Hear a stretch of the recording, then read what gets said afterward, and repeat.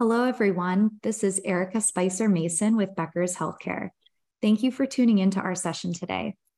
I'm pleased to be joined by two guests from Real Time Medical Systems. We have with us Nancy Kokoza, the Senior Advisor of Payer Solutions, and Phyllis Wodusik, the Executive Vice President of Value-Based Care. They'll share with us how live post-acute analytics are improving member care and also reducing costs. Nancy and Phyllis, thank you so much for being with us today. And before we dive into the conversation, I wanted to know if you'd both like to just briefly introduce yourselves and share a little bit about your role and organization. Maybe Nancy, we can start with you. Thank you, Erica. Yes, it's great to be with you this morning. I will tell you a little bit about myself. I spent virtually my whole career on the payer side of the healthcare industry. I started out as a financial executive and quickly made my way into operating health plans. So the last 2 decades of my career were dedicated to starting, building, expanding, and running Medicare health plans for national payers. I became convinced that healthcare should work better for older Americans, right? There are lots of opportunities to drive better outcomes for this population. One of the biggest challenges is sort of finding those opportunities where you can both make the healthcare more efficient and improve outcomes. And I will tell you, it is the reason that I became a senior advisor to Real Time Medical Systems, because I believe that the tools that they bring do exactly this. Wonderful. Thank you, Nancy. And Phyllis, if you'd like to say a little bit about yourself as well.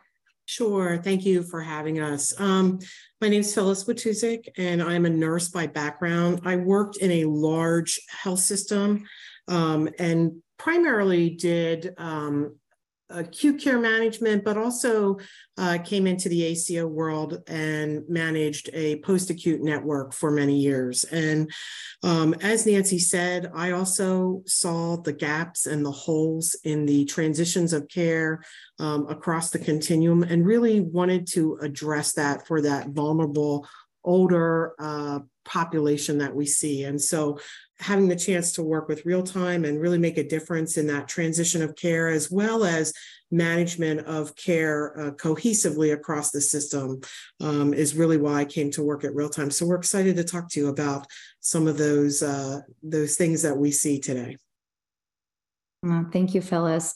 And thank you both. Just based on your backgrounds, it sounds like you have so much insight into some of these really critical moments in the care journey for patients and how to improve outcomes, as well as, of course, costs. So I'd love to dive into our conversation today just by talking about kind of upfront, what really is the value that live post-acute data and analytics can bring to payers as they're trying to solve some of these issues. Nancy, maybe we can get started with you. Absolutely. So I'd like to start out by talking first about sort of what's the current state of affairs in the sort of health payer world. Today, there's a current data set that most payers have available, and they have a process for how they use it. And it really starts with knowing the patient's history, the criteria for, let's call it the post-acute admission, goals for that stay, and an expected length of stay. Many payers have some sort of ADT feed, which is admission, discharge, transfer feed, that alerts the team if an admission may have otherwise fallen between the cracks. The departments that I've worked with follow the patient, let's say every 7 or 10 days, and they inquire about the progress in meeting these goals. So when the discharge date grows near, that team can then plan for transition to home. It's a very focused process, and it is valuable, but it can miss many opportunities to intervene when unexpected events arise that can completely derail a plan of care. And unexpected events can occur in a fairly significant percent of cases, particularly in an older population. And all you need to do is look at readmission rates, which can easily run 20+% to know that's the case. So I'm going to contrast that with live post-acute data that is both risk scored and provides a next best action. This data would allow the facility, the payer, and perhaps a risk-bearing provider to prioritize attention among patients, to coordinate action, make adjustments to the plan of care to reflect, call it, this new status. So not only can the team ensure that criteria are met for continued stay, but now they can work to, like, number one, prevent an acute readmission. Think about early signs of infection, behavioral health deterioration, medication side effects, or perhaps taking early action to prevent an exacerbation of a chronic illness. Number two, they can see that the data that they get daily can alert the staff to stalls in progress where perhaps a different care setting may soon be needed. And three, all of this fuller data set can be incredibly helpful in transition of care planning, where having more data on patient needs and limitations can be super valuable in planning for the home care needs. As an aside, I will tell you that the largest I-SNPs find enormous value in utilizing live post-acute data. In fact, it's the secret sauce for how they manage patients so well in a long-term care facility and prevent the bounce outs to more acute settings. So Phyllis and her team perform this service on behalf of risk-bearing health systems and payers today, and she hears regularly from clients in terms of where they see the most value. So I'd love Phyllis to take it from here. Sure. Thanks, Nancy. You're right. We do hear from payers and value-based care entities about, while using this type of live data, the ability to really plan for that transfer to the next level of care, arrange social supports, really in advance of the discharge, and get everything ready for that transition of care. Oftentimes, the payers have specific community resources that they use for these patients who have a lot of chronic comorbid conditions. And getting those things set up and ready to receive that patient is really important, because anytime you transition to another level of care, there's a risk for readmission there. So having that data to really make sure those transitions are well directed and have everything they need to succeed is really important. But one of the other components you talked about is really kind of understanding what's happening during that stay in the post-acute, and understanding when there might be a stall in progress. And so we want to make sure that the patient is at the most appropriate level of care. And sometimes you don't understand without live data. If you're only checking in every 7 to 10 days, you don't really understand that things might be stalling until you're pretty far down the stay, like the 20 to 25 day period. And so having that early insight, you can adjust the plan of care and get the patient to the level of care they might actually really benefit more than that skilled stay. One of the other things I think that Nancy mentioned is proactively identifying when there might be clinical issues for patients. And so if we talk about infection, everybody thinks temperature is the first sign of infection. Well, actually, that's not true, particularly in our older adults. Oftentimes, they have malaise, some fatigue. They often also stop eating or really decrease their appetite before you see those full-blown signs of infection, like temp and pulse changes and things like that. So if you're able to identify those subtle clinical changes and put an action plan in place and change that plan of care to address that, you're really able to prevent a readmission. And so I'm going to use UTIs as a example here, because that's something we see quite frequently. And if you're able to identify UTI early and treat in place, you might add a day length of stay to your overall SNF stay, but you can prevent a very costly readmission.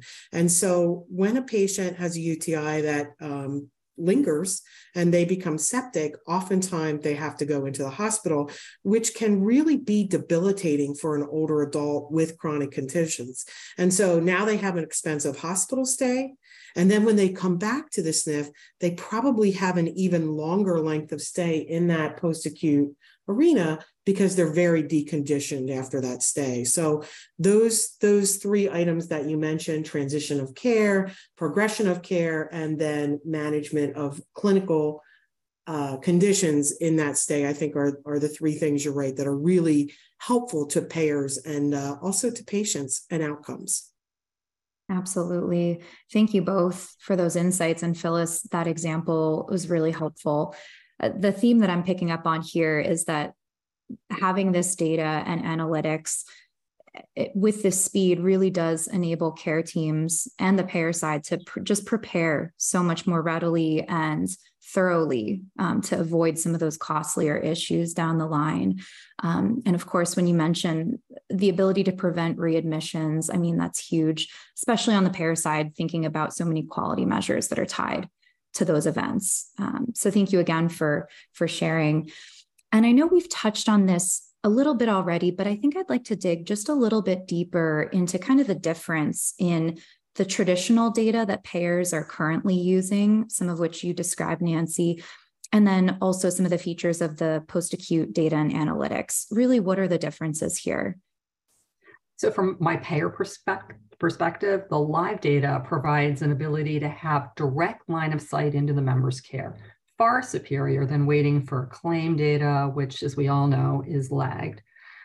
Even the ADT data feeds that health plans may get daily, they just tell you where the member is. They don't really provide any clinical information. The self-reported data from the SNF is often spotty, abbreviated, the nurses are busy, and it may not be timely enough to avoid adverse events that can really derail a plan of care. Now, the live post-acute data that we talked about that's risk scored definitely allows the payers to focus on members at high risk. Having the ability to receive live alerts and data that's presented in a usable way, that's actionable is, really invaluable. I'd say that live data enables the payers to coordinate the care interventions in the moment, avoiding adverse situations from occurring. I think the best way to illustrate this is for Phyllis to share, again, a couple of real-world examples. So Phyllis, please. Yeah, thank you, Nancy. So I agree. This live data really enables that care coordination team, whether it's directly from the payer or that oftentimes it's sourced out to other care coordination programs, but it gives you that line of sight at the patient level, including those vital sign changes, pain control, and other subtle changes that are often overlooked. For example, many SNF patients are there for a particular condition, a fractured hip or some form of surgery, but really they have multiple chronic conditions that may not be the focus directly of that stay. However, they can affect either positively or negatively the patient's outcome if they're not attended to. Our care coordination team frequently sees patients who have histories of things like CHF. And so while the patient's in the facility, you often can see weight gain, which is measured by a nursing assistant, right? They have the responsibility for going around and getting the weights every morning and, charting that in somewhere. And then they also might have some edema, and that's seen by the assessment nurse. And that nurse is really just going around assessing what's going on. And then they might have a med nurse who they refuse their diuretic because they don't want to bother people to get up and have to go to the bathroom. And so now you have these three things in play, but no one person is really understanding the overall picture for this. And so when you use that analytics power to pull those things together, you're able to see a better complete picture. And when you start to see a weight gain, maybe some edema, maybe the patient's a little short of breath, and that all gets put together, it's easy to identify that there are changes that might need to be made in the plan of care. One, there's probably some education for the patient. Two, you want to make sure they get their diuretic. And three, you might want to, check a chest x-ray or a pulse ox or for things further to evaluate the situation for that patient. And so, putting that together in one fell swoop, it's easy for the care coordination team to see that and comment back to the facility and work together as a team to make sure the patient gets the treatments that they need in order to continue on their progression through the facility. So Couple other things, this type of data also enables the care coordination team to really monitor that functional progress for the patient and help make some changes that support a plan of care that really will help the patient remain on course for progress to get to the next level of care. So I think those are some of the examples we can talk about. Absolutely. And Phyllis, that example just highlights how complex these care journeys can be in terms of the number of clinicians or staff who are checking in on a patient. And if all of that information is delayed, not communicated in a timely way, or maybe is incomplete, it would be really hard to get a full picture of exactly what that patient needs. And so it's clear that this live data and analytics capabilities, they really do provide that direct line of sight, a more complete picture of a member's health, abilities to coordinate care better. And I'm wondering if we can just take that a step further, and maybe you could describe how payers can use these capabilities to really improve the member's care and also reduce costs. Yeah, absolutely. So as a payer, I'm most concerned with the outcomes of care. So reducing readmissions, having successful transitions to the home, as well as shortened SNF length of stay where warranted. They're prime examples of where payers can utilize these capabilities to drive better outcomes. But at a macro level, I would say that these capabilities are also helpful at evaluating the performance of the post-acute network. So this can translate into quality improvement plans in specific networks, or payers may sort of make decisions on whether or how to include certain facilities in value-based arrangements going forward. Sharing this data with ACO partners might also influence referral patterns to other of the payers' risk-bearing provider partners. So those are some examples of how payers would use this data. Really helpful. Thank you, Nancy. And Phyllis, is there anything that you'd like to add?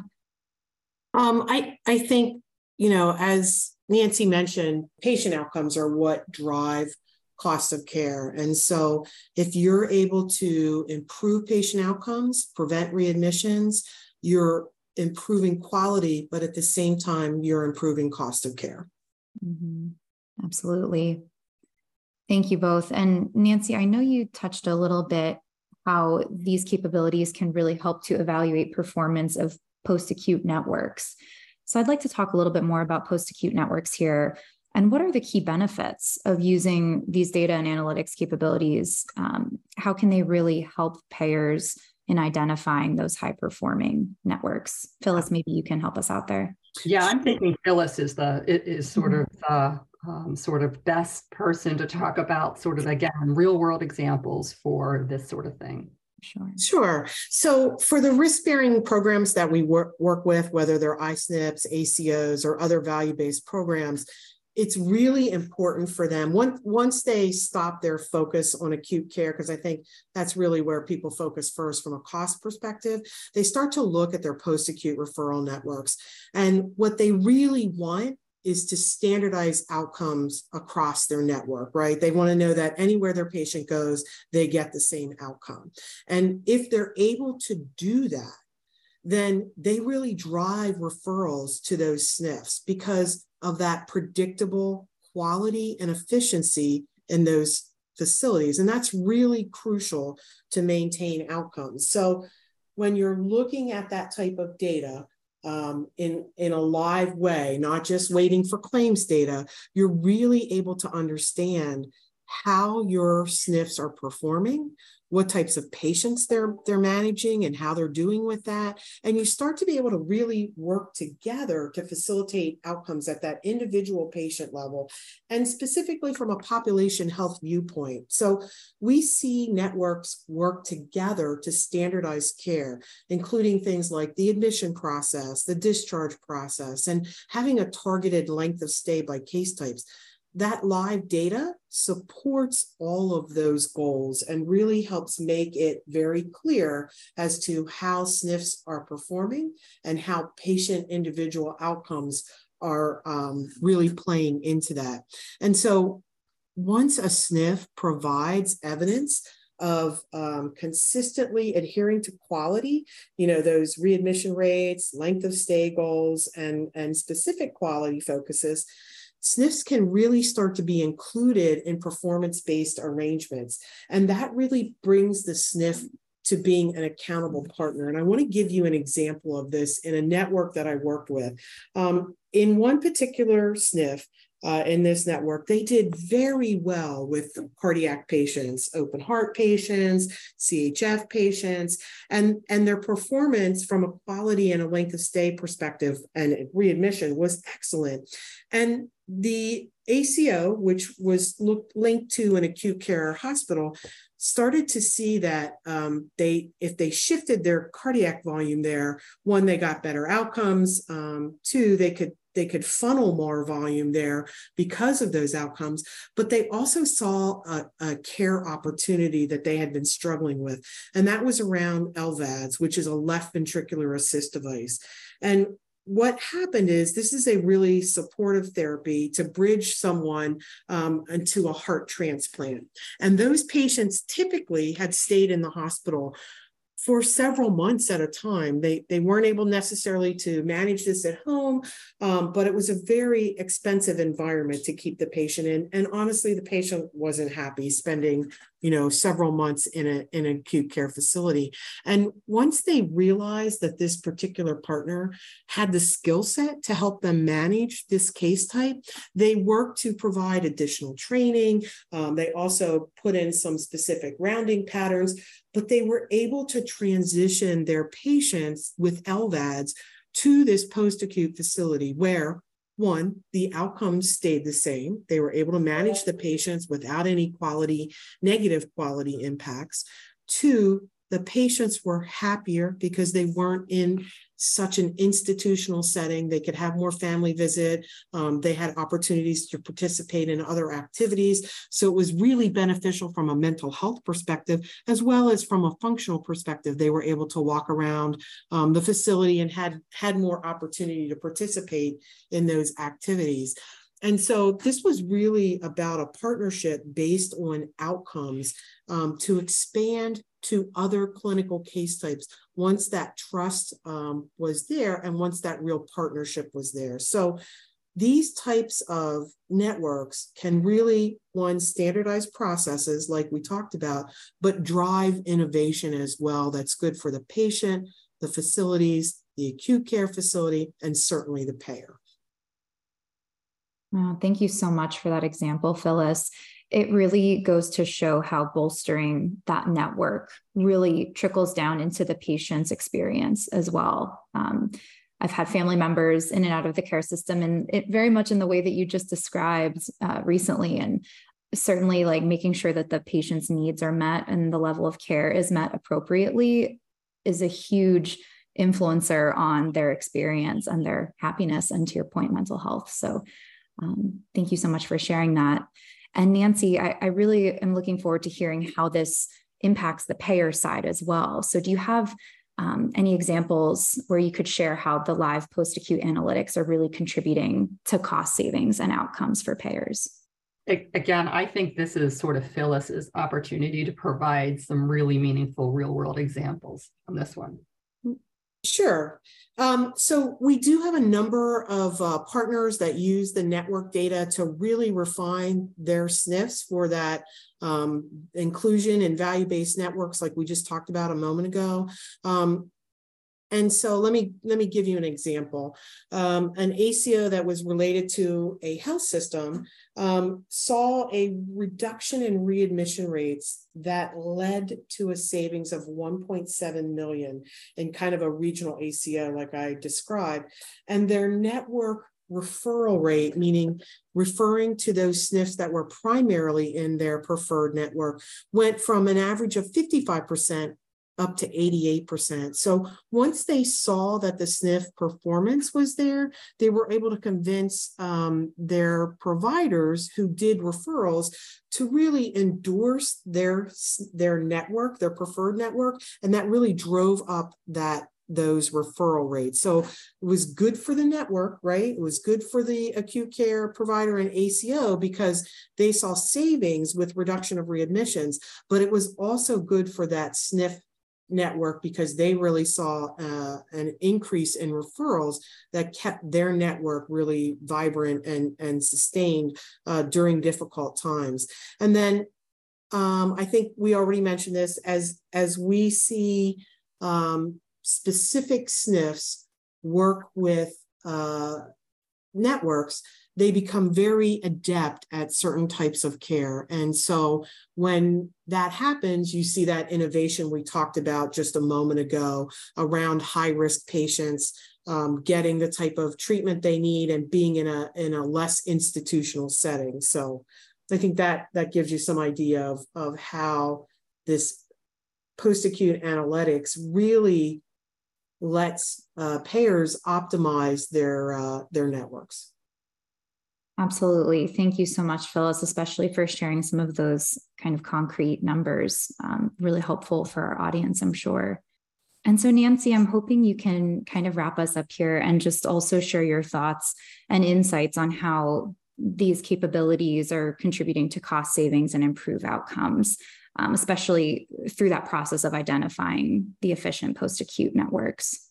Yes, absolutely, Erica. So I think the best way to evaluate the impact of using live post-acute data is to look at a number of client-reported studies that were designed to measure exactly that. So I'll go through a couple. So St. Joseph's Health System in Paterson, New Jersey, sort of began using these tools, found a 25% reduction in readmission in the first year of sort of using this. And now, they have sort of been in the program for several more, and they're now at a 35% readmission reduction from baseline. Pretty impressive. A second one is a 2 health system SNF market that experienced a readmission rate reduction of 27%. And when you combine this with looking at sort of the combined costs of the acute and post-acute stay, they actually saw a total cost of care reduction of 6%, both overall activity sort of in the 90-day period versus a control group. And they measured this over a 6-month period of time. In a large health system ACO market, we have, again, another client that saw a readmission reduction that exceeded 50%. And again, for certain patient cohort, a post-acute length of stay reduction of 4 to 5 days. So to summarize, I would say live post-acute data contributes to obviously lower acute readmission rates, and we've seen 25 to 50%, to lower total cost of care of between 6 and 10% based on client studies. 3, I'd say shorter length of stay, again, for certain patient cohorts that are short stay cohorts of 3 to 5 days. And I would say 4, sort of lower bounce back from home. And I will tell you that next to initiatives that will, reduce, call it acute inpatient risk, focusing on the post-acute experience can have the next biggest impact to improving cost efficiency and outcomes for this population without creating abrasion for members and providers.